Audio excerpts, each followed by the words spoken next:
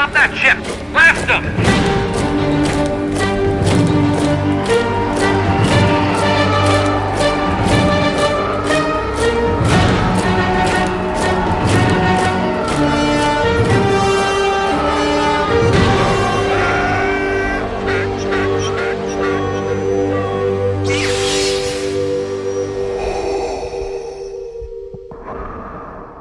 Hello, my friends, and welcome to the latest episode of Armor Party. I am your host, Mike Forster, bringing the heat on Thanksgiving week here in America.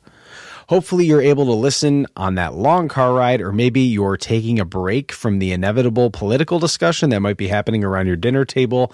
I say, screw that noise. Let's build some armor instead. Depending on when you're listening to this, make sure you watch the New York Thanksgiving Parade.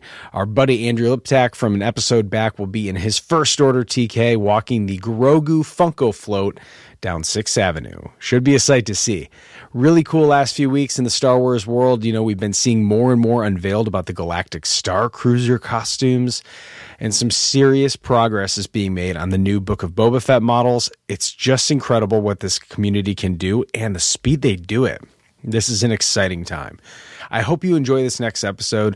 Jen was a wonderful guest, and I hope you give her a follow and dig the talk. Have a great holiday and enjoy the show. They say Kyber is made from the hearts of the strongest stars, but this star of social media knows it's certainly not the Force that does the building, cutting, and sewing. As a multi-costumed armorer, but a fairly new kid on the block to the costuming club, she sets the example of how to jump to light speed and have the best time doing it. Taking time out of her busy Big Apple schedule to join us from New York City, we are so thrilled to be able to sit down with Jen Markham. Jen, welcome to the Armor Party. What an introduction, Mike. That is something. I'm so thrilled to be here. I really am. I can't wait. Occasionally when I got the podcast started and I'm talking to all these different people, and of course people want to suggest other people, hey, you got to have this person on, you got to have this person on. And your name came up multiple times because I think it just is evident at how much fun you have doing all of this. Wow, what a compliment. I honestly didn't even think, I thought we were just going to talk about like the clubs and armor. I'm like, I bet he doesn't even know I do TikTok and stuff like that. But I guess, come on, I do my research. No, that's cool. Like, let's talk about it all. Well, I think it's great. I think most importantly, something that I have really tried to talk about on this show is the idea of as we become adults, and I've mentioned this a couple times, there is this kind of trajectory I feel like that we have as people, right? That as we get older, things that we have that inspired us from our youth, whether it was dress up, whether it was obsession with the sci-fi franchise, whatever it is, we're supposed to kind of give those things up as we become more quote unquote adulty, right? And it's been really we are. I didn't get that message. Well, I didn't know this. That was something we were supposed to do. Bless you. Maybe it's just all the weird remarks and all the weird confused looks when people tell people that I spend thousands of dollars on Star Wars armor. That could just be me. Maybe it's my circle of friends. Jen, maybe I need to come to New York and see how unfazed New Yorkers are by the fact that there are many people like you who build this stuff. But I feel like it's really cool to see people who have embraced camaraderie and finding a passion. And I think that's probably part of one of the things that has been really inspiring about doing this podcast is finding other people who have learned to do things as new hobbies, right? It's such a crazy thing to imagine that after our 20s or early 30s, sometimes hobbies include, playing golf. I do this, but I give up other hobbies because we get busy with our careers. And joining a costuming club about Star Wars was something that was really foreign to me. And so it took a lot of personal convincing for myself to be like, wait, I'm going to spend how much money? And being a hobbyist maybe had never really crossed my mind, versus when I look back at the past couple of years of costuming, I'm like, wow, this got a little overboard. This got out of hand quickly. Yeah. This really got out of hand fast, right? Yeah. I've talked to some people on this show that have been 20 years. I've been in the 501st for however long. You're fairly recent, within the last probably 5-6 years. Yeah, I started cosplaying end of 2016 and I joined the clubs 2017. So what's that, 4 or 5 years? 4 years? Well, add 2020 in there and it adds like 30 years to everything, right? Right. Yes. That's an excellent point. Is 2020 math involved? Right. So I've got to know, how did this... You started cosplaying in 2016. How did 2016 become the catalyst year for you to get started? Well, it was the Halloween after The Force Awakens. And I've been a Star Wars fan my whole life. I can't, I get asked all the time, when did you start becoming a Star Wars fan? I'm like, I don't remember not being a Star Wars fan. It's just always part of the pop culture fabric. Had the movies on, owned the soundtrack albums. It was just always something I just loved. And then I know a lot of people have the story. It kind of faded away. We weren't having movies. I did love the Thrawn books when they came out. Sure. And then we had The Force Awakens. Yeah. And everyone was like, why? Woohoo, we're back. And so, everyone has this. A lot of people have that story. Sure. And I got interested. I'd always wanted to learn to make clothes. And I finally had some time and I took a sewing class. And I had made Halloween costumes every year for my husband and I. And so then the Halloween after The Force Awakens, I'm like, well, I want to do Rey from Star Wars.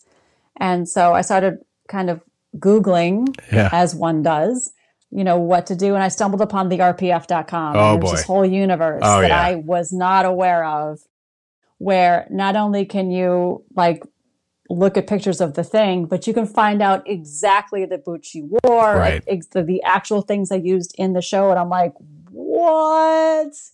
I was hooked immediately, and just the puzzle solving aspect of it, that you could actually go to a store, mostly in Britain at the time, sure. and use the actual thing that they used on screen. I couldn't even believe that. And I made Rey, and I made all the Reys, and then I made Jyn, and I got into armor, and it's, that story, I feel like, as so many people I've talked to, we think of ourselves as lifelong Star Wars fans, right? And that could be from, I've talked to people who remember seeing it in the theaters in 1977. I personally was kind of part of that second wave of Lucas trying to reintroduce a whole new generation of young people to Star Wars with the 3 VHS that had half the silhouettes on the faces, right? Like, I think I got that for Christmas one year. And I feel the same way, I think, about The Force Awakens, maybe as you do, where all of a sudden I'm seeing Star Wars again, but as an adult this time, right? Yes. And our lives have gone different ways since the last time we were children, or maybe if we were teenagers when we saw them last, but that it almost like reactivated this sense of wonderment, right? And the idea that we were seeing characters that we recognized, but with 4K, right? And we were like seeing them in like this new light, quite literally. And I agree, there was something that made me feel like this felt so familiar. And I was inspired too. I mean, I'm the same as you. I went and saw Troopers at the theater for Force Awakens. And that was the first hook that I said, I think I want to do that. And I don't know, do you think that was just the perfect opportunity, the perfect time in our lives? Are we bored? Is that why we thought this was cool? No, but we have adult money too, And let's face it, when you're a kid, you can't dress up as a stormtrooper. How are you going to do that? Where are you going to get that from? Where are you going to get that stack of cash? How's that all going to happen? Yes. But now you have adult money, you have adult space in your home, and life is short. And let's go dress up. I'm not really a collector of things. Okay. So when I got excited about Star Wars, I'm like, well, I don't want to collect the figure. I want to be the figure. So that's a great point. I don't know. I've just always been fascinated by costumes before. And it just, I thought Force Awakens had great design. And then Rogue One came out, and that's still, I think, the mountaintop in terms of design. And it sucked you in. I think you, correct me if I'm wrong, are you 5 times approved for 4 costumes? 5 costumes? For all the clubs combined, yeah. Oh, it's over 20. Dang. Yeah, I got carried away. Maybe I only saw your 501st profile. But you know what? Yeah, only 501st. But you know that some share boots. It's not like sure. I couldn't line up 20 mannequins and they would all be completely. But yeah. I'm loving this. I'm loving this because there's people out there who are, if you're like me, where I've got, I've made this joke before, miscellaneous Christmas sits in a box in the garage. And I hope every year that my wife never looks in miscellaneous Christmas, because if you opened it, you would find there's a Shore Trooper, there's a Boba Fett. It's not anything related to Christmas, but I have it marked as miscellaneous Christmas, right? Because I have a lot of project that I'm always working on besides the ones I already have, right? Because this is what we do. What'd you say? We have adult money, right? Right. Well, I don't have Boba Fett money. I mean, now listen, you're in a different, a different side of crazy, I assume, right? But no, but that's a great point to bring up. That I think, like I said, you're justifying the idea that if this is something that brings you passion and this brings you, like you said, life is short, right? Like this, if this makes you feel awesome. And what is our purpose when we put these costumes on? To have fun with other people, and other people get joy from seeing real life characters of a series that they have only seen on screen, right? Do you feel this? Is that a message that resonates with you? I like wearing them a lot. I really like making them. I do. I love the whole process. I love the research. I love, just taking something and making with your own two hands. Yeah. I get comments all the time, I think, because, I have the Mandalorian, I have the season 1 Beskar, and I wear that in my videos a lot. And I always get, like, well, who plays Mando in your videos? I'm like, well, it's me. I do. I made, or where'd you get this costume? I'm like, this costume came from these two hands. I made every single piece of that. I did all the leather work. I sewed the flight suit. I did everything. And I'm so, it started as a pile of materials. Right. And now it's the Mandalorian. Yes, you know what 100%. I mean? Like, there's just something about making something with your hands. And maybe I've had careers where I don't make things. Everything I make exists in time. Yeah. And this is something that you physically make. It's really gratifying. I mean, it's frustrating when things don't go your way, but when it's, like I'm doing Bo-Katan right now, and that belt sits out there there's so much leather in that belt, all those pouches, like it covered my entire deck when I was dyeing the leather, but now it's this amazing belt. I'm like, that looks just like the show. And I made that out of leather, and now it's a belt. There's something about it, man. All right. Okay. You are, Jen, you are my kind of people, because we are going to talk about this in depth, because I cannot have someone make a statement like that and not dive into all of these details, because this is exactly why we had this podcast. So let's start at the beginning. Let's go back to you find the Replica Pop Forum. You go on there and you're just seeing. And now, is this the first time that you're really, for me, I guess I looked at details completely different once I started building costumes. Like, like, oh my gosh, I never knew what a rivet was. I never knew what a split rivet was. I never knew what a Chicago screw was, right? And like all these things that I'm just like banking in my head that makes sense all of a sudden. And then you realize, especially in the original trilogy, it's like these pieces were everywhere. This is what they used, right? So what was your learning process of looking at, okay, we have monk's cloth, we have, Rey has this, she's got this like linen, silk, not totally silk. Then we're switching up to different fabrics. Like, what was that whole process like for you? Are you writing details down? Are you going out to Joann Fabrics and seeing the closest match? Or like, what's your process for finding this when stuff? You first start out, right, you really rely on others because you don't have any idea what you're doing. So, and then with these really popular characters, like Rey is a great example, there's people that are way ahead of you, and you're just kind of looking at what they're doing and what they're finding and taking that and, trying to find the same things or ordering from the same places and using the links they're using.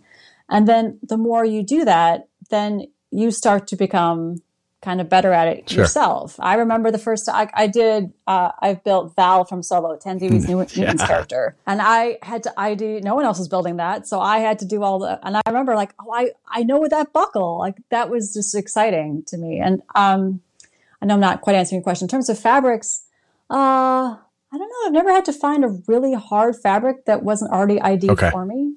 But I'm really blessed that I live in New York and we have the Garment District where I'm going to find it. True. I'm going to find something pretty darn close. So that's interesting, because I think that proposes I want to see a case for why this community is quite helpful in a lot of ways because I'm up in the top of Michigan. We actually don't have, there is no fabric store here. Like if it's available at Walmart, that's what you got. So when people are like, oh, even for something simple like marine vinyl for the Biker Scout boots, there's one option. And so I have to go and I have to research, oh, it's this fabric, this weight, this ounce. And then when I have to buy it and I have to assume and I pray, like I said, to Lord Qui-Gon, that it is the right stuff. Because with Amazon changing things, it's like you just assume it's the right stuff. So you're in a really interesting place because you have big cities have options. And for people like me that are kind of in these little outskirts of where costuming and craft building, prop building isn't that popular, right? Like I'm relying on you to be able to go and say, hey, I found some comparisons, and I think that maybe speaks to how helpful this community has been, can be, and should be. Definitely. Right? But even as I was saying, I'm like, wow, when's the last time I've actually been to the fashion district? Because with like COVID and everything, we're not going into tiny stores with no ventilation right now. And so you shop online for fabric too. It's just time consuming. You order a swatch and you have to pay a little money and you have to wait for that to come and you look at it. But it's still possible even for anyone in the world that has mail. So, but you're right. And that's why when people ask me about costumes, I say, even if you're not interested in joining the clubs, because the clubs are not for everybody, it is a way to cosplay Star Wars. It is not the only way to cosplay Star Wars. But you can still join the forums and glean the research and, whether you're going to build it to that standard or not. So that it's a great place to, the forums on the clubs and then the RPF, just people have done the research and are excited about it too. And there's a certain part, what was your background in? So you had said that Halloween was kind of your thing. That was your holiday. We're building stuff. We're doing that. Like, what was to the extent of, like, give me an idea, Jen, of these Halloween costumes. Like, are these over the top? Are they ridiculous? Like, what were you building up previously? No, I just sewed. Like, sewing was my first skill. So I would make, we made pirate costumes that had, vests and coats and things. But I had never done leather, armor, anything like that until I got into Star Wars costuming. So... That's what I was saying, that all of a sudden now we're looking, because there is something to be said for, we have all these ideas of like a generic pirate, right? And there's like fabric templates and stuff that you could go and purchase, and they have kind of just basic tunics and that kind of stuff, right? And were you doing that, or were you making your own patterns and stuff at this point? No, I would use a commercial pattern and follow it, especially when I was first starting out. And then you kind of get good at looking at a pattern and knowing what it's going to be. But then you're right. Then you start just doing the Star Wars and there's no pattern for what you're making. And especially if you're doing Din Djarin and you're not that shape, Yes. But I did take a pattern making class at FIT in the city, just like a non-credit class. But I learned a few things, but not really well. So usually I kind of like Franken pattern things together. So when it comes to making something and I've made enough jumpsuits now that I kind of just bang it out because I know what to do. Yeah. And I'm one of those people. So I also have a Din season 1 Beskar. I'm glad that we can commiserate over how difficult this costume is, because I had never built a hero costume before. I was just one of those, let me just be a background character. And also I'm 5'8". I'm most certainly not the Brendan Wayne size 6'1" with a nice muscular cowboy build. And I also, I purchased my armor from Walt's Trooper Factory. And so it was all kind of pre-sized to whoever that was, designed and modeled off of. So it took me a lot longer than I anticipated. It almost took me a year, with about 4 or 5 months of kind of being frustrated and giving up. Learning myself to appreciate people like Mike Quinones, Darkside Closet, and really people who sew. I cannot understate how important that is to this hobby. And I've said myself that should be the next skill that I at least try to learn, because I can't believe, you could sew a couple little pouches or something, hang them off a belt, and it's like, boom, that looks Star Warsy. preparing a Batuu Citizen because we're going on the Star Cruiser in March. Very cool. Yeah, but of course everyone's freaking out, figuring out like what costumes we're gonna wear to fit in, you know. So tell me a little bit about your background in terms of like equipment wise. What is your setup? You're in New York. Do you have a big space you can spread out? Well, that would be a whole show too, like how to paint armor in a small apartment. There's a girl I follow on Instagram. She just moved to the city from Texas. I met her at New York Comic Con and she was like, what, how? I used to have like a backyard.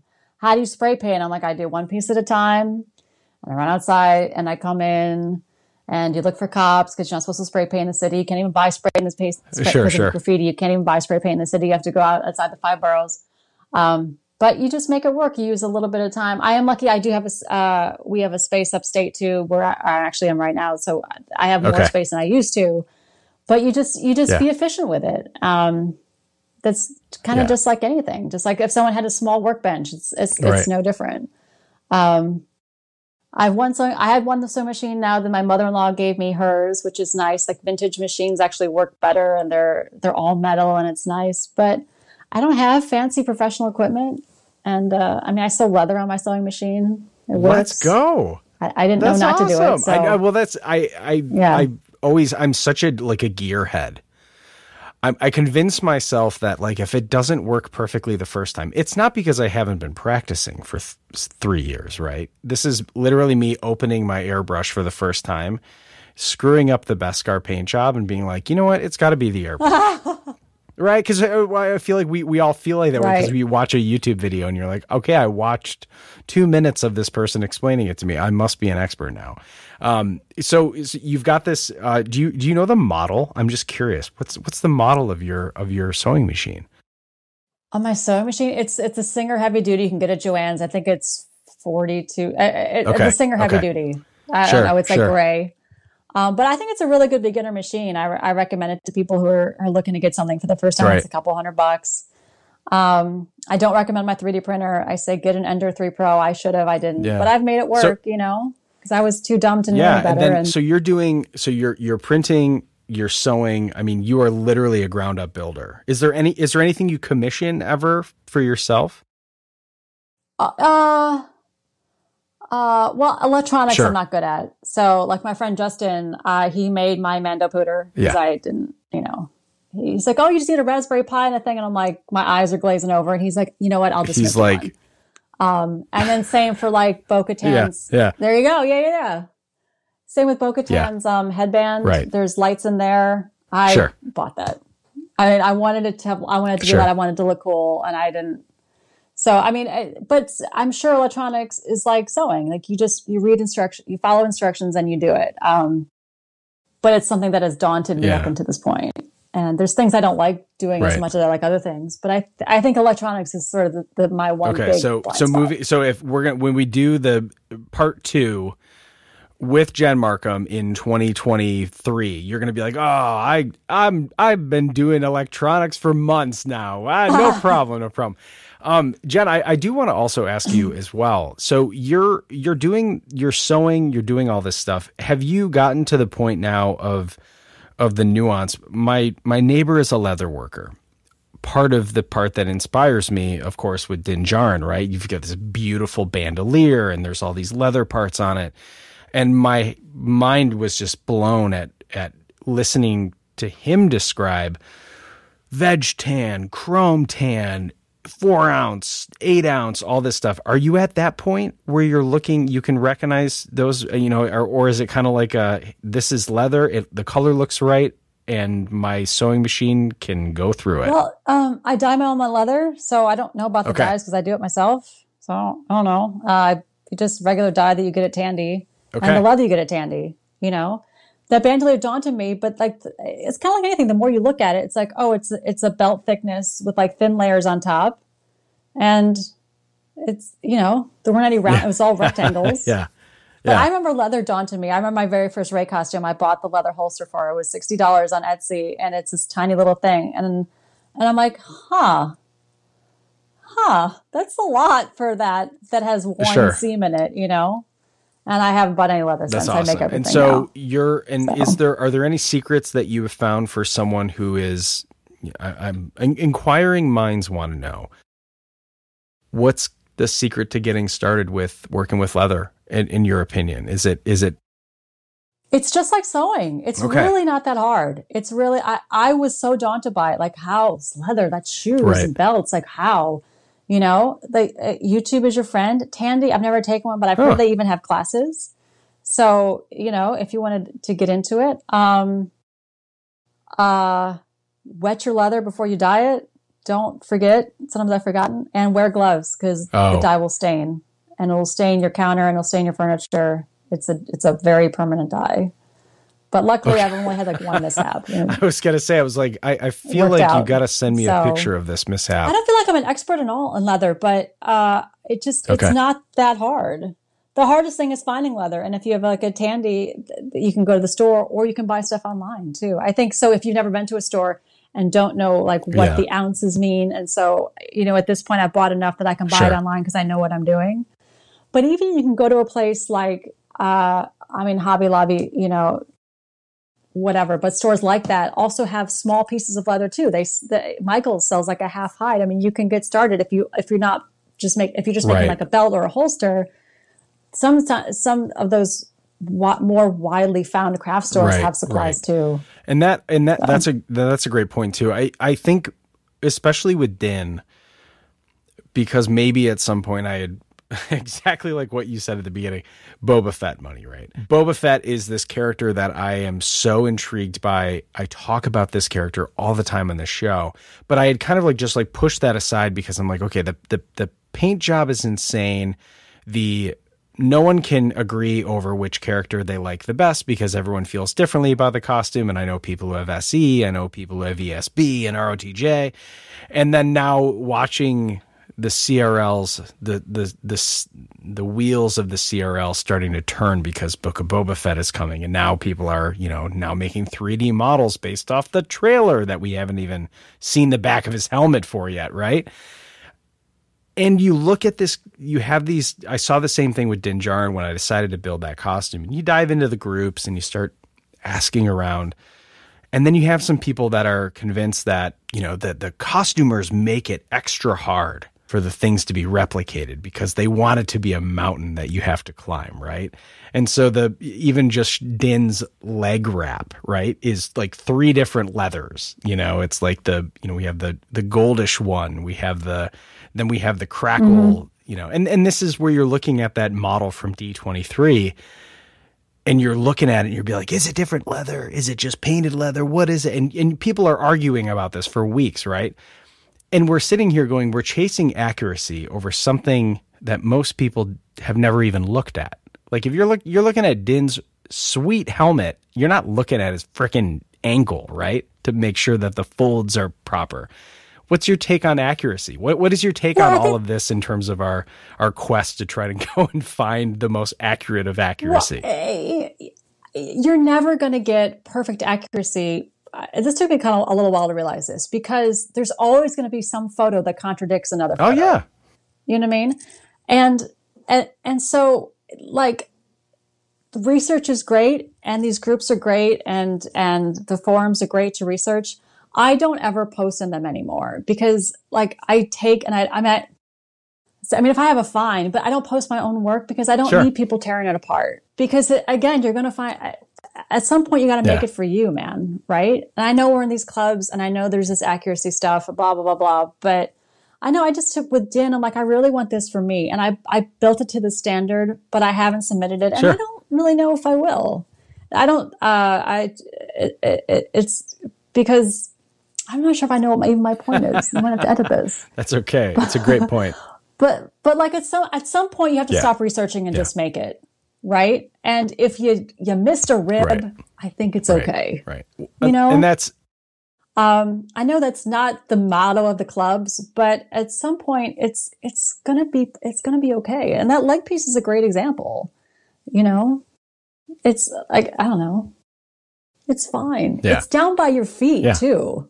You know what I mean? If something's right at your face or at your chest or your shoulder, something that is in the frame of where you are being really looked at, I just kind of put that at a higher priority than something that's around my ankle. I'm with you. I'm with you 100%. You know? Din to din, Jen, I'm with you on that.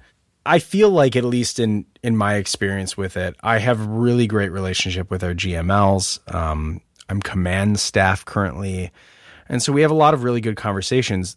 My member liaison, my friend Miranda, also is building a DIN. So we kind of had this really fun relationship, sharing resources. And then, of course, like, she was building her Beskar version.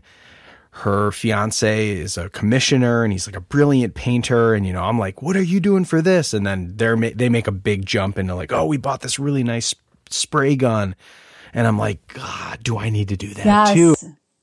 You got to stop. Like, yeah, you can't get sucked in. How have you kind of dug through that? Because you've made enough costumes. I'm sure that you look at some other people and where did you kind of start to decide for yourself, build it for you versus looking at the CRL and going, do I even care? I just think once you have been exposed to enough online nonsense, you just kind of like, what?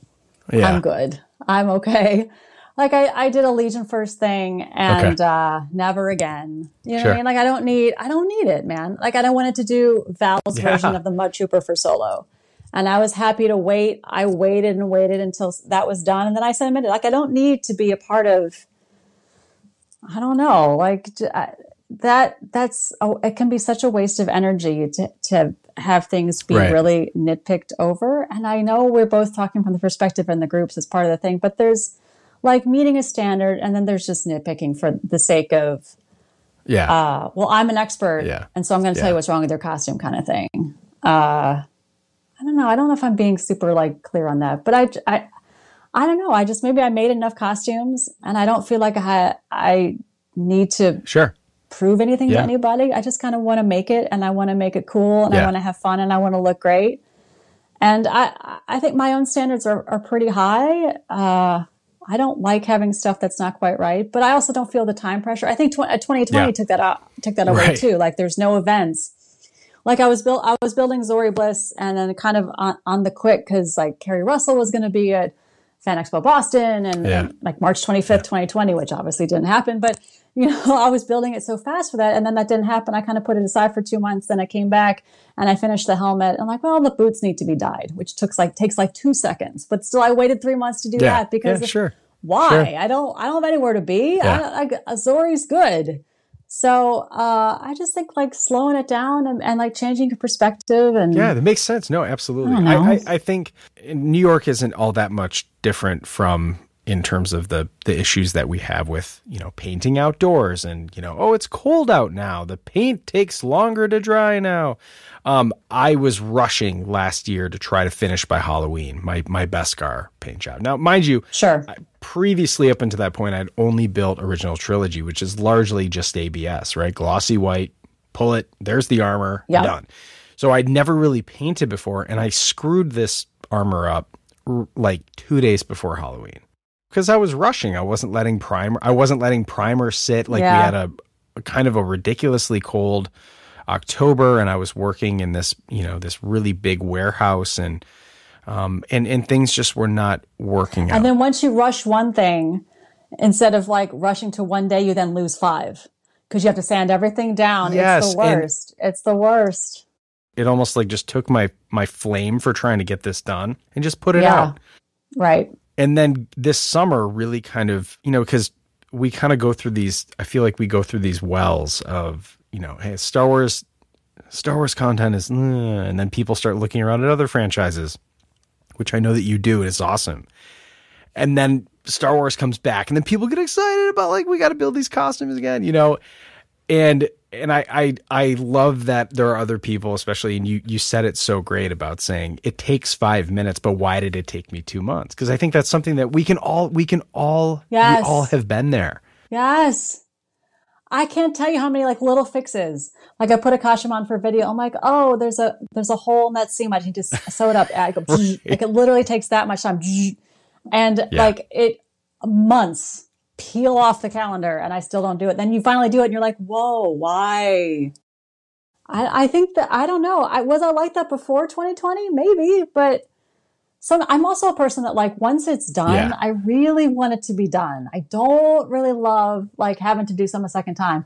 But the other thing I realized that like we all have fixes. I remember the first time I wore a costume and like I got a scene came apart. I'm like, oh my gosh, I'm a terrible costume maker. I am bad at this. And no, everybody has a fix after Right. every single wear, every single costume, every time. I'm with Yeah. you on that. Let me ask you this too. You've got costumes from all different, I guess, would we call them eras? What would we call them? Like, because the timelines of Star Wars are so goofed up. Yeah, right? I don't really do the prequels. Okay. I have one Padme, and then everything else is original trilogy, heavy Okay. into Rogue One and the sequels. So character-wise, you've got real heavy Jyn. You have clearly Rey. You have Zori Bliss. You have Val. You have Val both ways, Mud Trooper disguise, and also Yeah. awesome, because I loved everything about Solo, and I think we need it as a Disney Plus series. Yeah, Solo was fun. Right? Hashtag make Solo 2 happen. What is it about character that makes you connect with someone and go, I'm going to lose my mind over this costume for the next 6 months because I love this character? That's such a good question. I get asked that a lot. How do you pick a character to cosplay? It has to, and it's a combination of things, right? You got to like the look of the character. You got to like the look of it for you. You have to like the character. You have to like the IP. It's kind of a mix of Sure. of all those things. And I don't know if I have my finger quite on the pulse of it. And some I've done, like I did Holdo from The Last Jedi. And that doesn't seem like something I would do, like a purple wig and a long flowy dress, but that's fun too, you know? It's a combination of all those things. And I don't really have it figured out too. Like I was watching The Mandalorian season 1 and I'm like, okay, let's pick something. Let's do something. Okay, what are we going to do?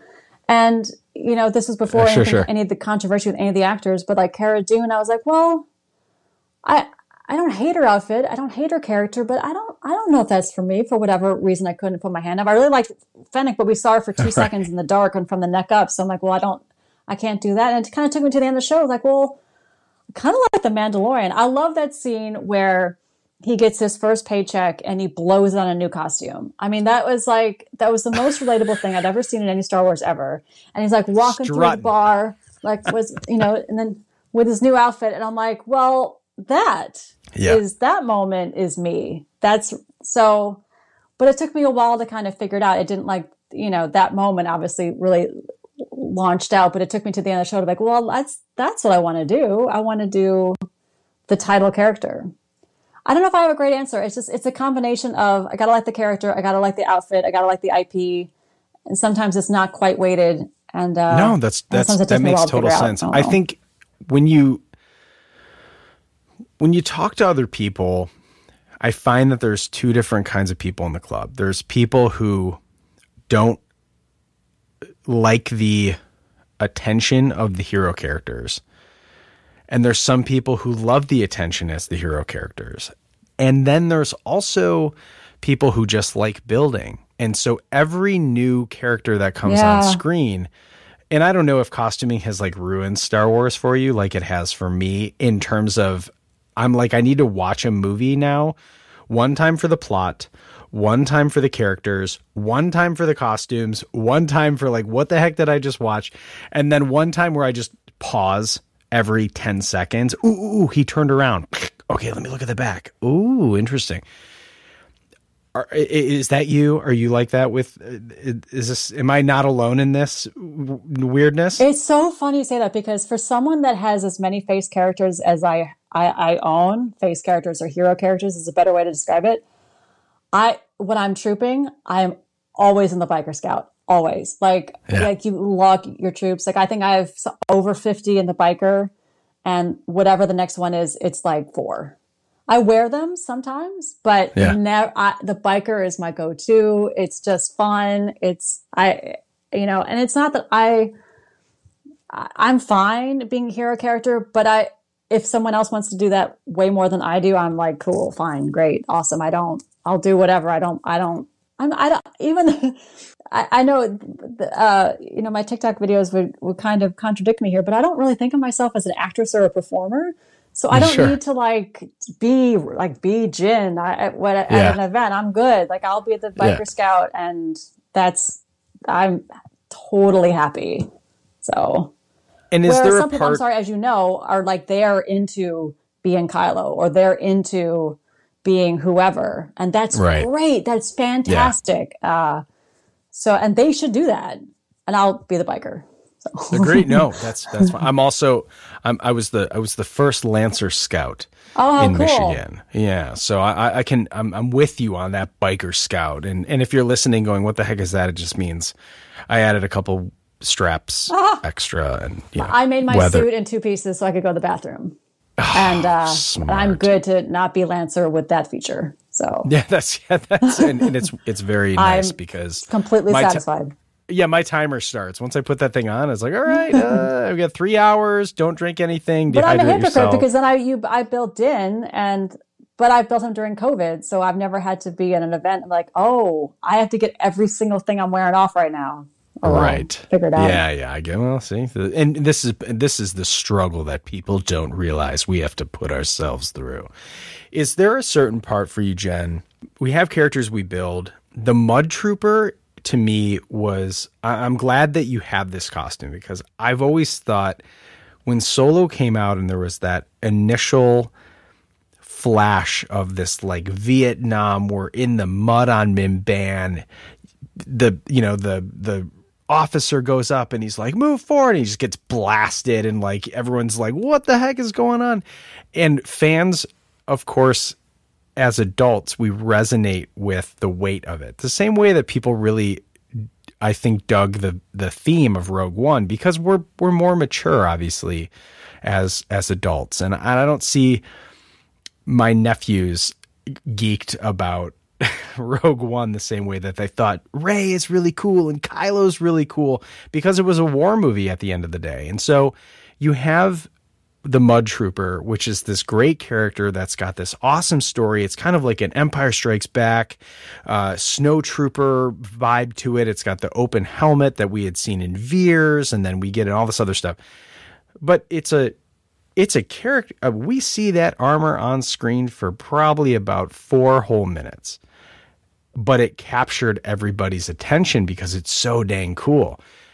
Do you ever have those times where you build a costume and you go, this is kind of a deep cut costume? Like there are people who have never seen Solo, which is crazy to me. It's crazy. But, I'll never forget. I'm going to answer your question, but first, I was in Val, her regular, black leather jacket outfit at like Fan Expo Toronto. Loved the Canadian Garrison, loved them, loved hanging out with them all the time. But even they didn't know who I was. Like, is that from Fortnite? I'm like, why would I be hanging out with you wearing this if this was from Fortnite, you guys, who I love, and they're amazing. So if they're listening, I love you all. But I was like, yeah, I was surprised. So many of them hadn't seen Solo. I'm like, but you're in the Legions. What? I know, right? But that poor movie. Anyway, I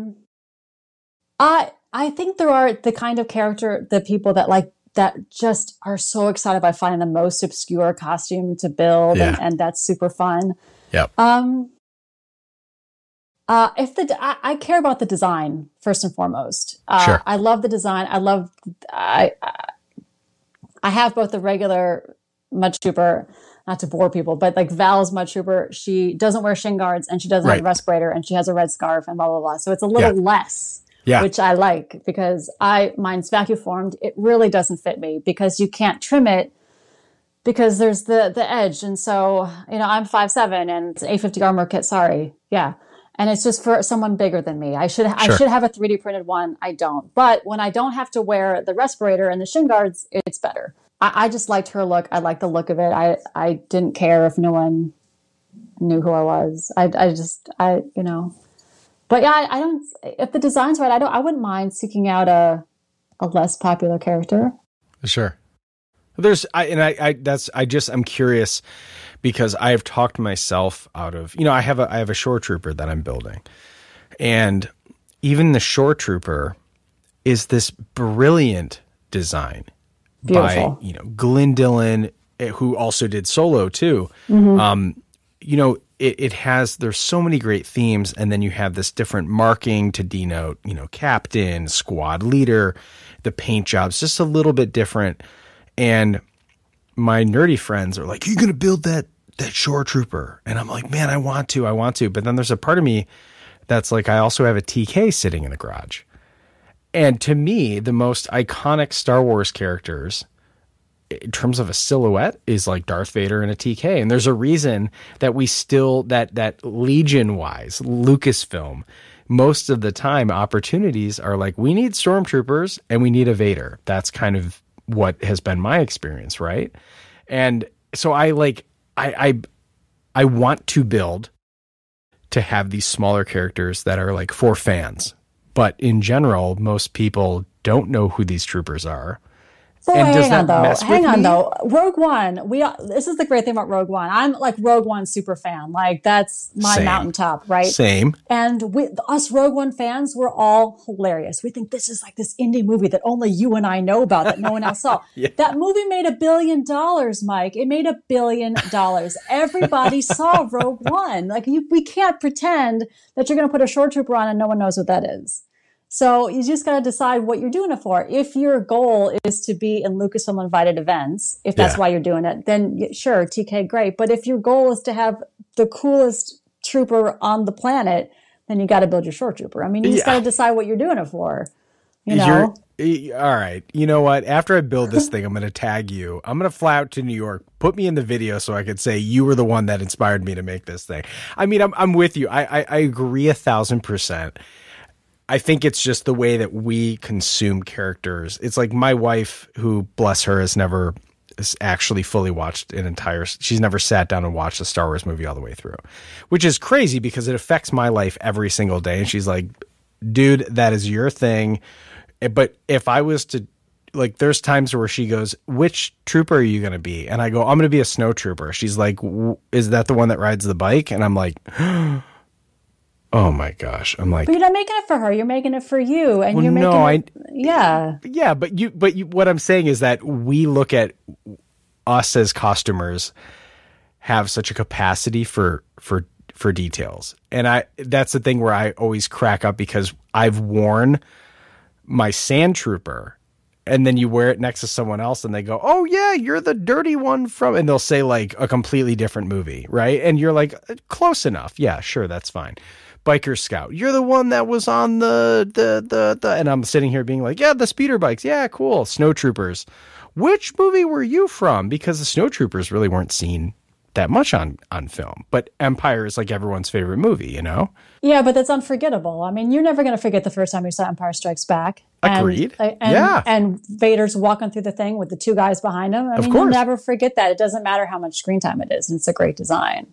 Agreed, for sure. Well, the E-Web, of course, they got that thing out and started ripping. And listen, this hobby is too expensive and too time consuming to be worrying about what some guy at some event goes, dude, what are you from? Like, who cares? You're not making it for that guy. You're making it for you. Jen, you're just exposing all of my inner turmoil right here on my own show. I needed this. This was the conversation I needed. Tomorrow I'm going on. Seriously, who cares about that one guy? Because you're not making it for that one guy. You're making it for that one kid who comes up to you with his eyes as big as saucers to be like, oh, that is my favorite Lego. I love that scene. And there you are. Yeah. You're making it for that kid. Yeah. That's how I feel Clone Troopers were for a long time, because I was kind of out of the realm of Star Wars animation. I wasn't up on it. It wasn't my thing either. I've since watched it and it's great, but it's not my thing. But there are kids who just like that is Star Wars to them. Agree. Yeah, mm-hmm. For sure. And it was crazy because I felt like I've trooped a lot with a lot of different people, and I always find something to take away from every time we troop. And it's like Vader is a glory hog, Chewbacca is a glory hog, right? Because they're just like people, just, everyone wants to hug Chewie. If Chewie is there, it does not matter who else is there. Right. It doesn't matter. It doesn't matter. That's Chewie right. is it. It's the beginning, the middle, and the end. It doesn't matter if Vader's there or R2. Forget it. Just Chewie. A Chewie. Yeah. He's the man. I'm with it. I'm with it. Well, this is awesome. I love just hearing, at least from your breakdown. What I want to talk about too, how did the personality of your social media, and I know that it's a TikTok thing, and then you share it over on Instagram. So like you've got this. You've got the numbers, Jen. I mean, my gosh, you've got people who are incredibly dedicated to watching how awesome these videos that you make are. Like, how did all of this get started? I've got to know this. It was, I mean, I joined TikTok like a bunch of people did when we were all home during the pandemic, right? You know, everyone was talking about it. And I'm like, okay, what's this? And I would see people share their TikToks on Instagram, where I've been for a long time. And I would see them in my stories. I'm like, oh, that's fun. That's cute. I'm giggling. But what am I going to do? I can't do that. I'm going to lip sync in a costume. That's great. No shade to that. But I couldn't see myself doing it. Like, what? I don't get it. Sure. I'll never forget. There's this woman, Keldar. She's a legend. Has like made every Leia. She's been doing it for years. Just a completely iconic Star Wars costumer. And she was on the app. And she made this kind of video game carousel of all her Leia costumes. I'm like, oh, so I can like show off my collection of costumes? I want to do that. and so that was like kind of the first video I did. I did it with Jin, all my Jins, and I joined the app and I started watching videos and I was inspired and like I got creative. I don't know, the format, I get it. I like the short things. Yeah. And then I kind of I was doing the lip sync thing, and that was great, and doing it with friends. And then I started writing my own kind of skits and scenarios and stories, and it kind of, I had a few things blow up, and it's, I don't know what to say about it. Sure. I never dreamed I'd be doing this. You know, I spent all kinds of time on it. Yeah. Yeah. You know, and hopefully like opportunities that come my way because of it. I know I'm stammering here and I'm not being super eloquent about it. No, this is great. It's humbling. It's just kind of unbelievable sort of what the response has been. And well, it's got that perfect humor where it's like playing into a little bit of like meme humor, because when Grogu got dropped, when you know that they're only using Grogu as the prop for the butt of the joke, the whole chicky nuggies, choco milk, like this whole like just representing a baby was, when I saw my friends who I knew were not Star Wars people just gushing over Baby Yoda, I was like, okay, they've clearly knocked something out of the park with not only Grogu's design, but it really, like, Grogu in his own kind of became this magnetism for the internet of this like joke that was just going around, where it's like because his character on screen, you're doing all these things, trying to balance yourself, you're trying to regulate yourself, and you have kids to take care of too through 2020, which is insane, and who knows what's going on. Grogu was kind of this like, this little tiny thing that we have to interact with. We have to keep it happy. It gets hungry. It uses the Force, apparently. It was prime for humor. It was prime for people to make jokes about it. And I feel like a lot of your stuff has really harnessed the spirit of that relationship. Well, I think the relationship, it's such a change with him and Mando, who doesn't seem like, who is this guy who's like not has time to be a dad. Right. And he actually doesn't spend a lot of time being a dad in the show, let's be honest, either. Yes, he's like dumping correct. them off of people. Yes. But it's like they're the scenarios of Mando and the kiddo doing regular stuff, and he's trying to be like a serious Star Wars guy. Yes, the possibilities sometimes just write themselves. Yes. You know, and then children love Grogu. I remember the first video I did that really blew up. And there's this thing in TikTok where someone plays their video right next to you and they just react. Yeah. The amount of kids that just sat like holding their own Baby Yoda doll, watching my video, like it was something. And I'm like, oh, so I'm going to stop cursing in my videos, obviously, because I didn't realize kids were watching. Sure. So yeah, I mean, that's the thing. Like that character is really, it's so many people are just really entranced by it. Yeah. So, and I love that your video uses the Grogu that I think I'm like looking around for mine because I know that I have it somewhere, but it's like, yeah, it's the guy from Target. It's just the Mattel one. Yeah, it's not, I don't have a sideshow. I don't not a 3D print one. yeah, His face is perfect. It's adorable. It's charming. He's tiny. It cracks me up. I love that. And I think that's great because I think that, you get into that point where you're like, oh, I've got to really knock the socks off people when I'm doing this. Right. And there's like people who are like literally recreating this $1 million animatronic from the show, which of course I'm like, incredible. But you're having so much fun with this $24.99 Grogu baby doll that I'm like, that everyone has. If you built a Mando, or the amount of people that just like, I see it actually. I'm looking at it right now that my daughter like dresses up and like, okay, here it sits with my Barbies and stuff and Baby Yoda. Like I've told her Grogu's name and she's like, Dad, no. It's Baby Yoda. Okay, cool. Yeah, I don't argue. I can't. I think Filoni said on Twitter that Baby Yoda's fine. I don't call him Baby Yoda. It's fine. Everyone knows who you're talking about. There's no need to be a Star Wars fan about it. So. Yeah, exactly. So, but some people get upset. They're like, it's Grogu. I'm like, whoa, it's really fine. Right. Yeah. Right. Remember, Star Wars for kids. Ask the kids what they think. Exactly. Cue Freddie Prinze's rant. Yeah. Like, let's play that right now. Yes, exactly. Yes. That is, and gosh, I feel like every time a movie or a trailer drops, I feel like we need to like rewatch that. Is there, if for the TikToks, here I am trying to like buddy up to you, Jen, because I recently had a post go viral. I made a meme that was a joke about Star Wars costumers having costume ADD. Okay. And so when Dune came out, I made a joke that was like, it had someone with Sith eyes that closed their eyes and they reopened them and they were blue with the right. And it was like all Star Wars costumers going into Halloween weekend that they just like dramatically hit the brakes and like, I'm going to wear a still suit from Dune. It got like 93,000 likes on Instagram. That's amazing. No, it's horrible, Jen. It's horrible because the people were screaming at each other in the comments and I'm just trying to like move on with my life from this meme that I made. And it won't ever die. Like 2 months from now, you'll think it's over and then it'll be discovered, right? And it'll be fresh hatred.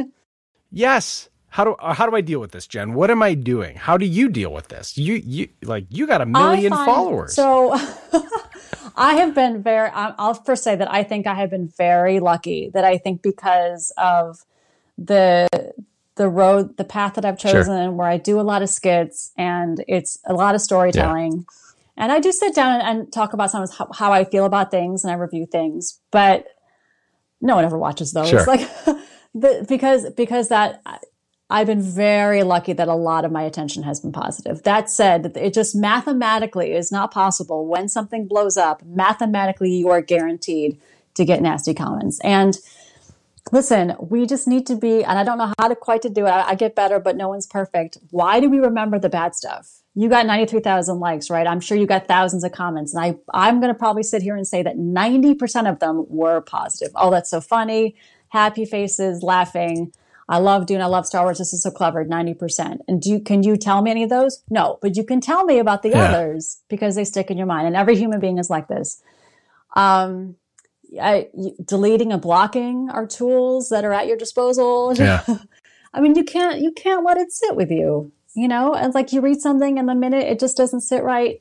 I've read stuff and it started to sit wrong with me and I deleted it. And then I thought like, oh, whoops, I misunderstood that. But oh, well, it's already gone. Yeah. You know, I don't mean to silence Discord, but ultimately it's your page and it's your content and it's your comment section. So feel free to manage it how it makes you happy. Yeah. It's not a democracy. It's your comment section. Sure. That's great advice. Is there, do you ever feel like there are people who have costumes, they're known for being costumers, and they have to manage their own expectations. They have to, do people recognize you at this point as Jen from TikTok? Do you have any of that? Because I've never experienced that, and I don't know anyone in our garrison who's kind of become a personality in that way. And I just think it's really cool that we've found people. I mean, I talked to Paul Lee from Mandalorian, and he's like, man, when I go and troop with the 501st, I don't want anyone to know it's me. I wear a freaking helmet as much as I can because I don't want people to come up to me and talk about Kim's Convenience while I'm trying to be a part of the Star Wars Imperial Army, you know? And I mean, what has that been like for you as being a pretty public person and wanting to obviously show off the craft of what you've accomplished? Well, you're sweet that I would be recognized. But I mean, it hasn't really, because it's 2020, it hasn't really come up. I haven't really trooped. I've done one thing, and it was like a drive-in movie quite a ways from here. It wasn't really, and that was last year. The only thing I've done this year is New York Comic Con, which is, I was volunteering with the Garrison. We were raising money. But I also wanted to make sure people who had wanted to come find me, that's a great opportunity to do it. I mean, it's New York Comic Con, everyone's there. So it's not really a great example. And it didn't interfere with what we were doing as a troop. In fact, it probably helped us because some people donated and did Blast a Trooper. And so, I mean, I was in an area where people, and I could put on Instagram, hey, I'm in the family room volunteering with the 501st, come say hi. So in terms of like, it just hasn't come up yet where we're just trooping at a walk and then it's being disruptive because people want to meet Trooper Mom. That just seems like a scenario that just kind of seems unlikely, but it hasn't come up. Yeah. I was just curious because I know that, I've met so many people through this hobby, and it has been really quite interesting the way that, you know, I mean, even in my side business, Honda Supply, I don't think I've ever shared a picture of my face because I was so dedicated to being like, I just want the work to stand for itself. Like, I don't want any preconceived notions of like who I am or, you know, what my backstory is or sharing my hobbies or anything. I'm like, I put a product out there and I want people to see the product for what it is. And if they like it, awesome. They don't need to know maybe who the wizard is behind the curtain, you know?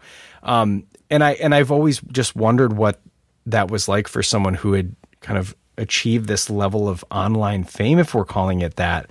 I'm uncomfortable with the word like a fame. I mean, I don't know. Well, yeah, but it's I really and that's like, again, this shows you how out of it I am in terms of popularity and what I should be even saying, but it's interesting. I know, like I was actually because I wanted to know who you were before I came on the show, and I was hunting. I was looking for. I think I found something somewhere, maybe a private trading card or something. Where I knew where you were.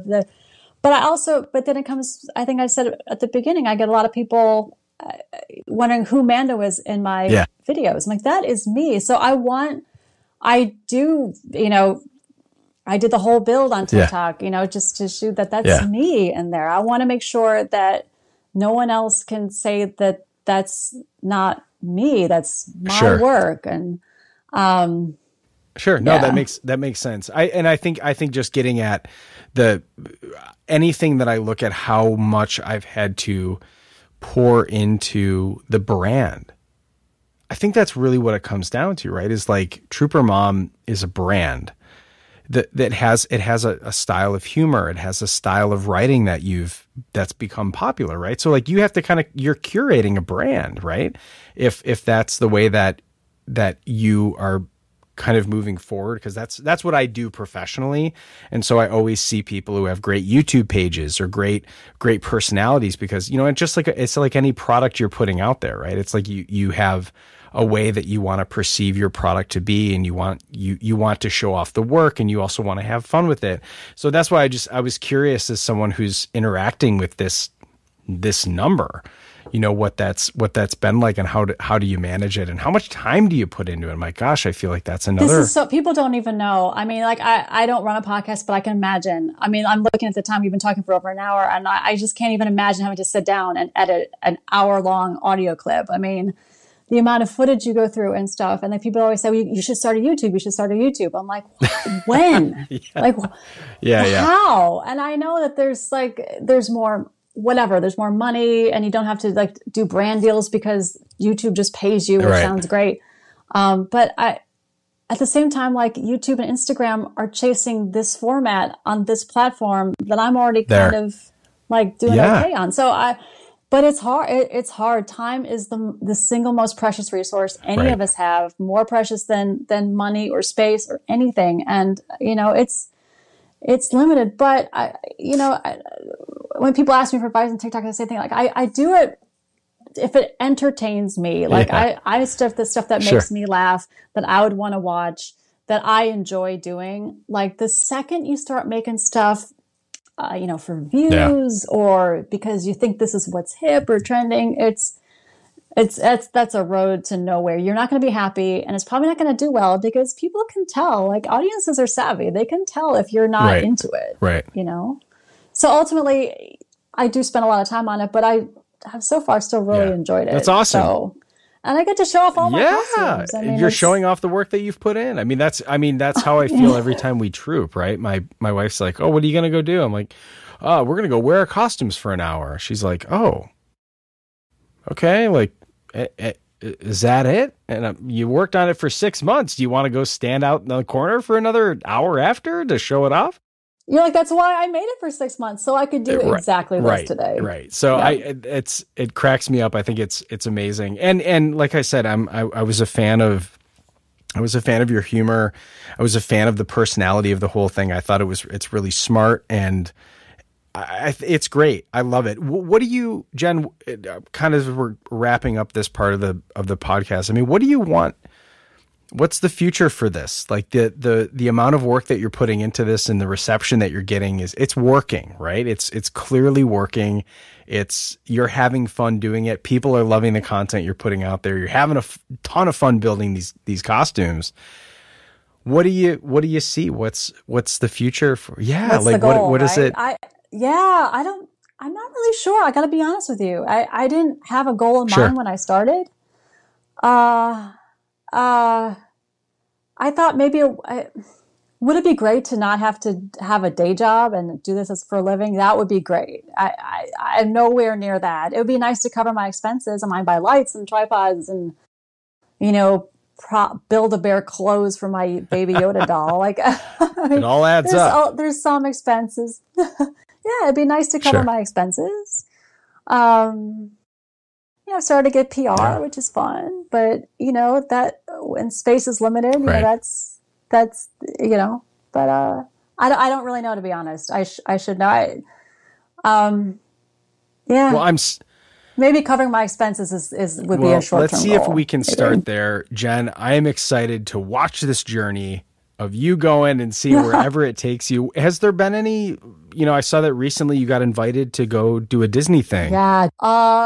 Their PR team reached out to me. I mean, it's so funny because for a year on this app, I've seen other pop culture creators get like gift boxes and go to events, and I'm thrilled. Sure. I'm thrilled for them, thrilled. But I sit there, but like how though? But how though? And in the comment section, they always say the same thing. Someone reached out, and I said yes, and that's now that it has happened to me. That's what happens. So I wish there was the mystery to it has not yet been solved. I don't know how I ever get found. That's great. Yeah.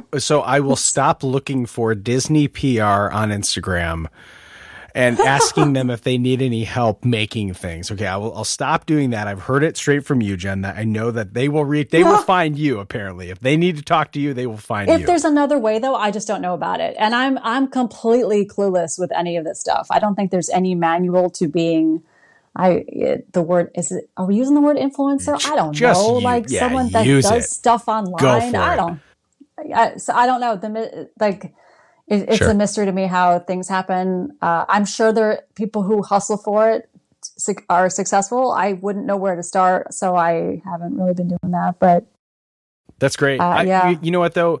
If I'll say authentically, and I hope that people at this point have listened to many episodes of Armor Party and know kind of where I stand on the whole thing, I really just love seeing people who have put an authentic product out there, an authentic experience, authentically them. Aww.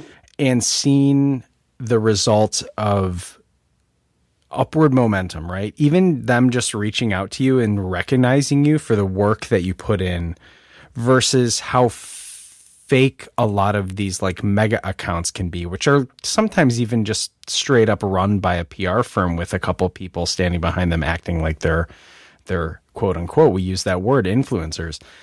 I love that this is authentically you. And I think that that's awesome because that's really, really cool to say, I've put in a lot of time and effort to have fun and I've spent time developing this and working on this, and then to kind of be recognized for that. I just think it's great. It's awesome. I think it's like any time that someone sees a trooper in a costume and goes, you look amazing. And you're like, thanks. It only took me 9 months and $1,400 to do this, you know? So it's like, I think it's awesome. I think it's great. Well, thank you. I appreciate that. That's really kind to say. I think I have been maybe fortunate, both unfortunate, the way that I have never done any kind of brand deal yet. So it's easy to keep my content really kind of unsold when I haven't yet sold it, but that day will come and maybe pretty soon. So, and it's a tough needle to thread, tough thread. Wait, did I get my metaphors mixed up? Well, remember, I don't know how to sew, so whatever you say is fine. Yeah. Right. I sew and I can't get it right. But you know what I mean? So, but like everyone needs to get their bag too. So I just hope that if that day comes for me when I'm doing like sponsor content, it stays with my voice. It's just hard, but I have fun doing it. And it's been gratifying too. I do other series I didn't always share on Instagram, but like I have a whole series about how the costumes in my closet argue with each other, which is so meta, like really. But like my husband was recognized in Vegas when he was on trip, and he was like, "Are you on TikTok? Does your wife? We love the costume closet things that she does." They didn't mention Trooper Mom at all. Like, and that's fun because like that's all me. That's me and my costumes and my face, and it's it's wild. Well, man. I look forward to seeing where this all takes you, Jen, and recognize you as a brilliant costumer, and I love that you are a ground up builder. Are there any other things that you want to we're going to do a lightning round? I hope you made it to that part. Absolutely. Oh, Jen, we cannot have you on Armor Party and not do a lightning round. But what I just want to wrap up as we're kind of talking these technical specs and stuff, is there something that I would love to ask you?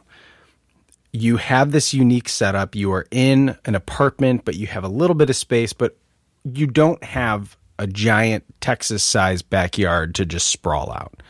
If someone is listening and they're living in a metropolis and they're looking at saying, I want to get into costuming, but I have these obvious barriers that are kind of holding me back, what is some advice that you could give someone to that's worked for you to not have them squash their own dream before they start building? Okay. I will say that we do have a space upstate. And so if you see my TikToks, you know that I was wondering where that was. I'm glad you clarified that. Okay. Yeah. Okay. So sorry. I don't want anyone to think like, well, I've seen her. They live because she's an influencer. Like, okay. So,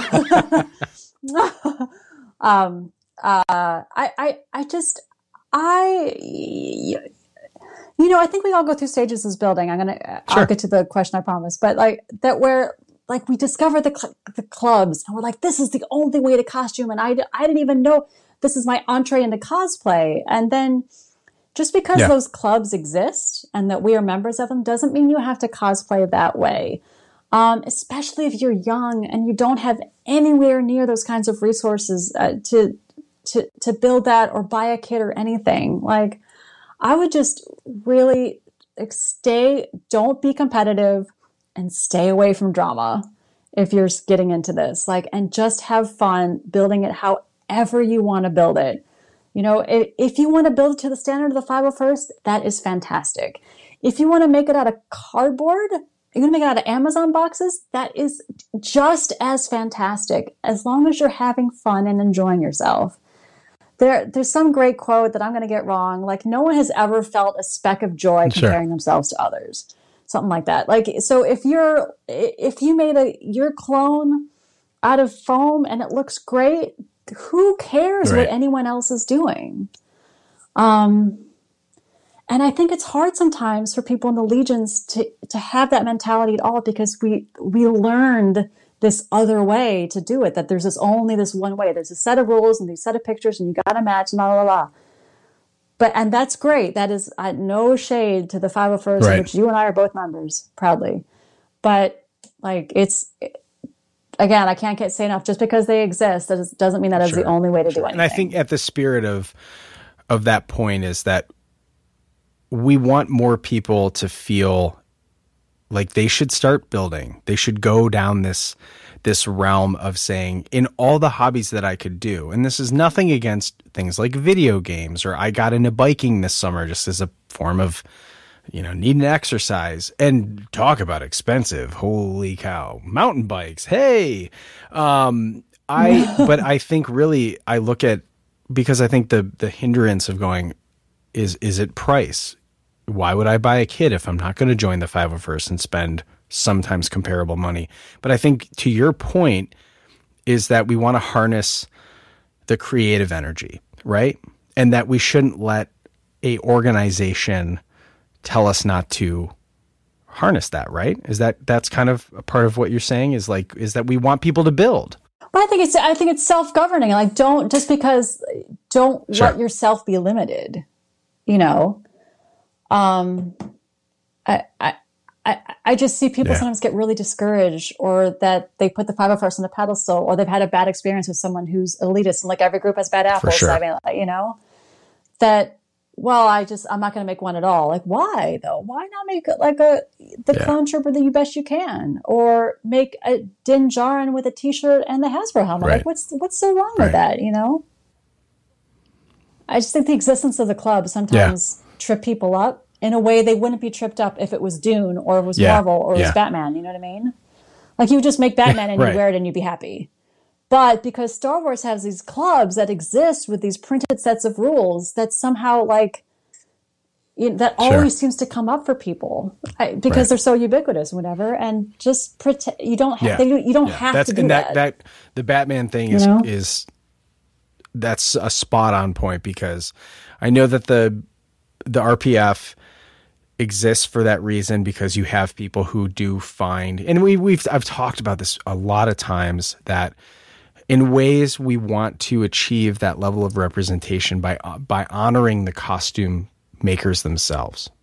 That I want to do Glenn Dillon's beautiful Shore Trooper design because I love it so much, so I want to recreate it faithfully. But I agree, is that at the end of the day, we want more people to choose to try and become part of Star Wars. And if that level of accuracy isn't attainable, you would still never want to say to someone, just take all the work you've done and throw it away. It's not worth anything. That has value, right? Exactly. The creative energy has value. Exactly. We need more happy, proud, excited Star Wars fans. Yes. And fewer toxic ones. Yes. You know what I mean? And when someone experiences toxicity, they then are more likely to become toxic themselves out of retribution or defensiveness, or, so maybe just everyone be nice to each other. What a concept. I thought you're from New York, Jen. I can't even believe this. Oh my gosh. I can't. Well, clearly that means that we have to get into the lightning round, because we are making way too much sense here. Okay. So Jen, what we're going to do is I'm going to ask you a couple of questions. I want you to try to answer them as fast as you can. I might ask you a follow-up question, but I'm really just trying to get this info out of you.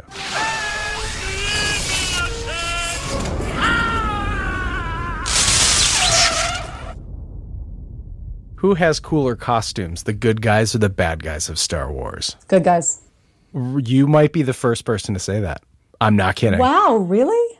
Yeah. There's just more variety. You're right. Good guys. Okay. Specifically the ragtagness of the rebellion, or is it is there something that you just feel like is the theme of good guys? I think that what's in the, I mean, it doesn't sound like, if it sounds like I'm backtracking, that's not what I mean. But think of the designs of everyone that's sort of in the middle. Like the Mandos and the Scoundrels. Like, look, that sweet spot is where all the greatness in the clothing happens. It's hard to argue with that. Okay, all right. You might be a first, but I might be. You might have swayed me with that. And because those are technically not like structured bad guys, like Imperial First Order kind of thing. I didn't think of them as bad guys. I thought of them as on the others as not quite bad. Okay. All right. That's good. That's a fast answer. Jen, which film to you has the most memorable costumes of all the Star Wars movies? Attack of the Clones. Good answer. Yeah. I like that That is answer a not lot. my favorite movie or close to it, but the what Trisha Biggar did in that movie cannot be denied. Like the Padme's costumes, the Jedi, all of them fighting, like just insane. I'm a big Rogue One girl, so I'm going to put an asterisk next to that one. And that design brief is crazy. Like make it just like the original trilogy, but new. Yeah. How would you do that? They did it. They crushed it. Agreed. Crushed it. But that said, Attack of the Clones, I think, is hard to top. That's a good answer. Are you a blaster or a lightsaber kind of? Blaster. I couldn't even finish the sentence. Nope. You are dedicated to that. Okay, which one? Oh, that's hard. What pops into mind? I guess Jin's A, whatever, A10, A9. I can't remember the models, but Jin's little pistol. A180. A180. You know, and then someone has made an airsoft one that looks just like it, and it is gorgeous. And I'm looking at it going, man, that's something I feel like I should own. But what would I do with it? You can't ever have it leave your house because it is a weapon. Yeah. So, yeah, and it has projectile tendencies. Yeah, so I could see. You can't ever go anywhere with it. So right. Why own it? But it's beautiful. Yeah, that's true. But you said you're not a collector, so sometimes you can see That's how why easily. I'm like, why do I want that? What am I going to do with that? I don't display things, but it was hard. It was like, but look at. Yes, would you just look at it? I'm with you on that. Jen, which Star Wars character do you most relate to? Ooh, I guess I'm going to go with Jyn Erso. But I don't know if it's because I relate to her personally. It was just really meaningful to me that it was the first woman ever to top billing in a Star Wars movie or project. Haven't had it since or before. Her name is one letter off mine. And, she was the big hero without any special powers. So that's a great answer. Yeah. And it's just a reminder that representation matters. I think that's something that we need to remind ourselves of is, for the toxicity that I think we both can agree has plagued this fandom. It is one of those things where I go, see, this is because I love that movie and I love Jyn Erso as a character, as a middle-aged dude. I love everything she stands for, and I absolutely think she's a great character. So I love when I hear people say I relate to that character because it's like, yeah, that's why Star Wars is supposed to be diverse, right? Right. Jen, you get permission to have full access for a Star Wars character across the saga to join you for a social media post. Who do you pick? The character gets to join me? Yeah, not the actor, the character. Maybe Bo-Katan? Maybe because she's on my mind because I'm building that right now, but like I kind of want to know what's going to happen next and like where you been and like I want to know stuff. So you probably go like, let me do a little mini interview before we. Right. Yeah. Okay. Yeah. Hey, it's your choice. I like that answer though, because I think we're all asking, where have you been since the last time? And what's your plan now? Like he kind of handed the Darksaber to you, but there's these rules about it. Like, oh yeah. Like, do you care? Like, what are we doing? Yeah, well, I have a feeling there's a show coming up, Jen, that will answer all of those questions. Bingo. Jen, you get called to work on any upcoming Star Wars project. Okay. You have built so many costumes at this point. They're like, do not deny this person. Come on in and build something with us. Which of the upcoming projects would you like to work on? Andor. I mean, for obvious reasons, just sure. that whole kind of, and then the Rogue One thing, and then also just like let's make a Star Wars spy show. Yeah. Because what a feast of costumes is that going to be? Like if Andor sees like in a different disguise every week, I want to be a part of that. It's pointing to signs that maybe Andor is Fulcrum. Oh yeah. I don't know. Well, I'm just saying. I mean, Ahsoka had a network of people that were working in all different parts of the rebellion. Makes me feel like Cassian was kind of that person, right? Could be. I'm speculating on my own show. We don't do this. Absolutely not. Because now people are, if it's wrong, people are going to be like, hey, I listened to your podcast from 2 years ago. You were wrong. Jen, the last question, I got two more questions, actually. Let's do this. Okay. New York is certainly a busy place. If you had transportation of any ship in Star Wars to get you around, no more traffic, you fly. Which mode of transportation from Star Wars would you like to pick? Well, I'd want a ship, but I want something small because I don't want to. I want something kind of stealthy, right? But I don't want like an X-wing or a fighter because I have a lot of stuff. Like I have a lot of costumes, right? Sure. So maybe something kind of like Slave One sized or whatever they're going to call that ship now. That feels like a good medium sized ship for me. Okay. That's what I'd want. Okay, so Jen Markham's starship. Got it.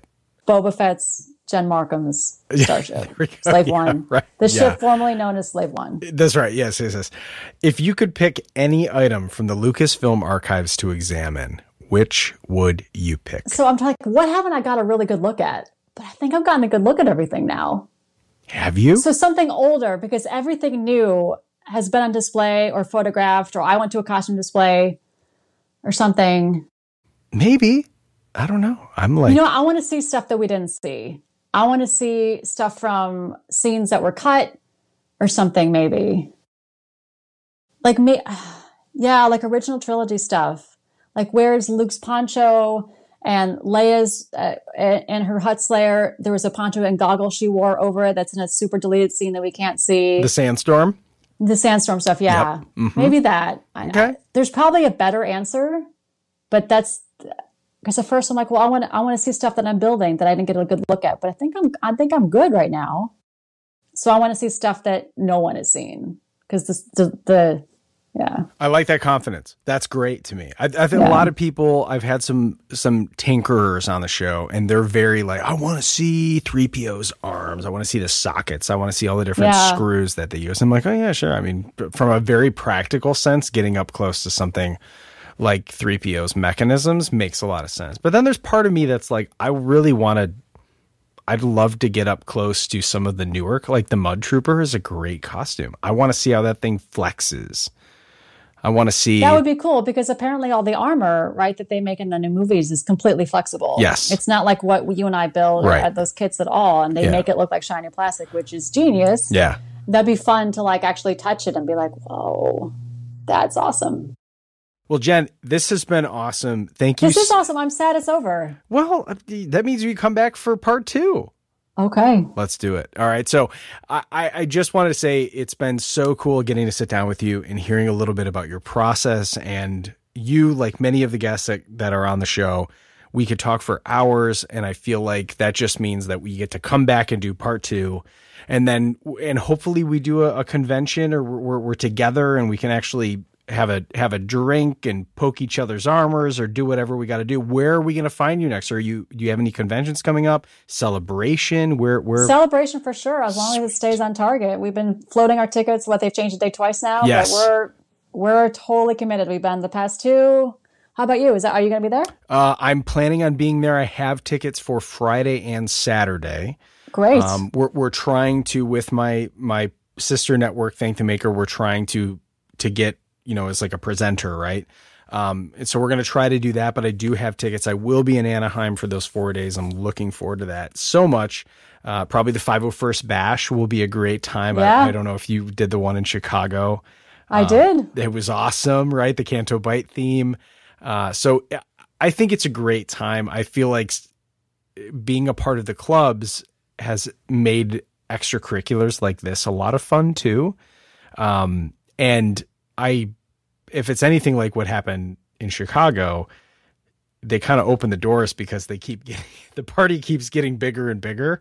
And so then it's like, let's get more people in here. So I hope we see something like that. And I've heard from what they're planning, it's supposed to be pretty incredible. But the other thing I want to ask you too, where can people find you, Jen? Where can people interact with you and let them know that you loved your episode on Armor Party and want to check out more of what you do? As we talked about, TikTok is the mothership. Very conveniently, it is my name, all one word, completely uncreative yet accurate. So JenMarkham on TikTok. Also, I do Instagram quite a bit, but there you do add in the underscore. It's not the same amount used as JEN_Markham. That's on Instagram. Those are my main two. I'm on kind of everything, but I don't keep any of the others as updated. So, and you're active on them, which is great because I think you're kind of one of those people who answers messages if someone reaches out to you with an authentic question. I try to, but Instagram makes it confusing sometimes with the different mailboxes and whatever. Yeah. And my DMs are off on TikTok. It would be way too much. Sure. So Instagram is a better place. And then also I have a link tree with my email too. So perfect. So if someone really wants to get at you, there are ways to do so. Absolutely. Well, Jen, this has been awesome. Thank you again for sitting down with me and letting us share a little bit of your story and getting more into who you are as a crafter and a creator. It's awesome. And I love the trajectory of where your creative career is going. It's going to be a real treat to watch. Is there anything else that you can think of before we close? I don't think so. We talked about a lot of stuff. Mike, I just want to say this has been a pleasure. I've been on a lot of podcasts and they're all great, but I know I loved really talking about the making of the costumes. That's been really fun. I've had an absolute great time. Thank you so much for having me. Absolutely. Well, we'll definitely check in with you. I'm sure we'll do a follow-up when we're at Celebration, and it's time to make and get nerdy, right? Right, exactly. Life is too short. Do what you love.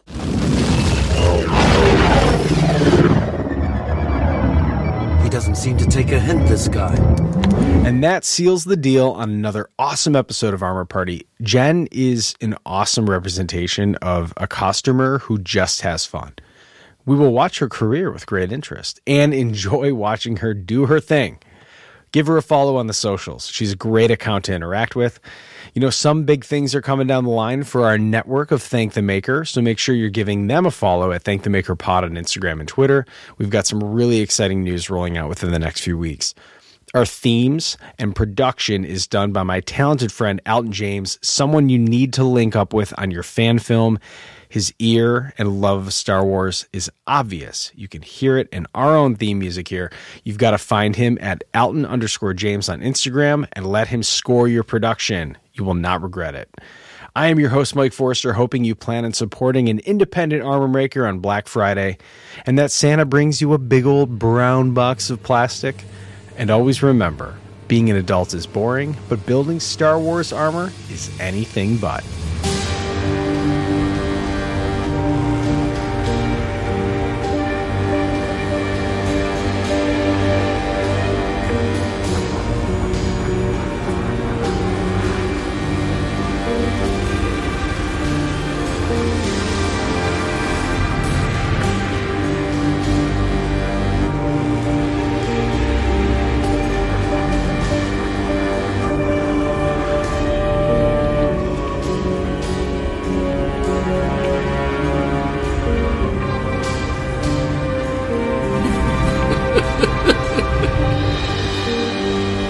Everything is proceeding as I had foreseen.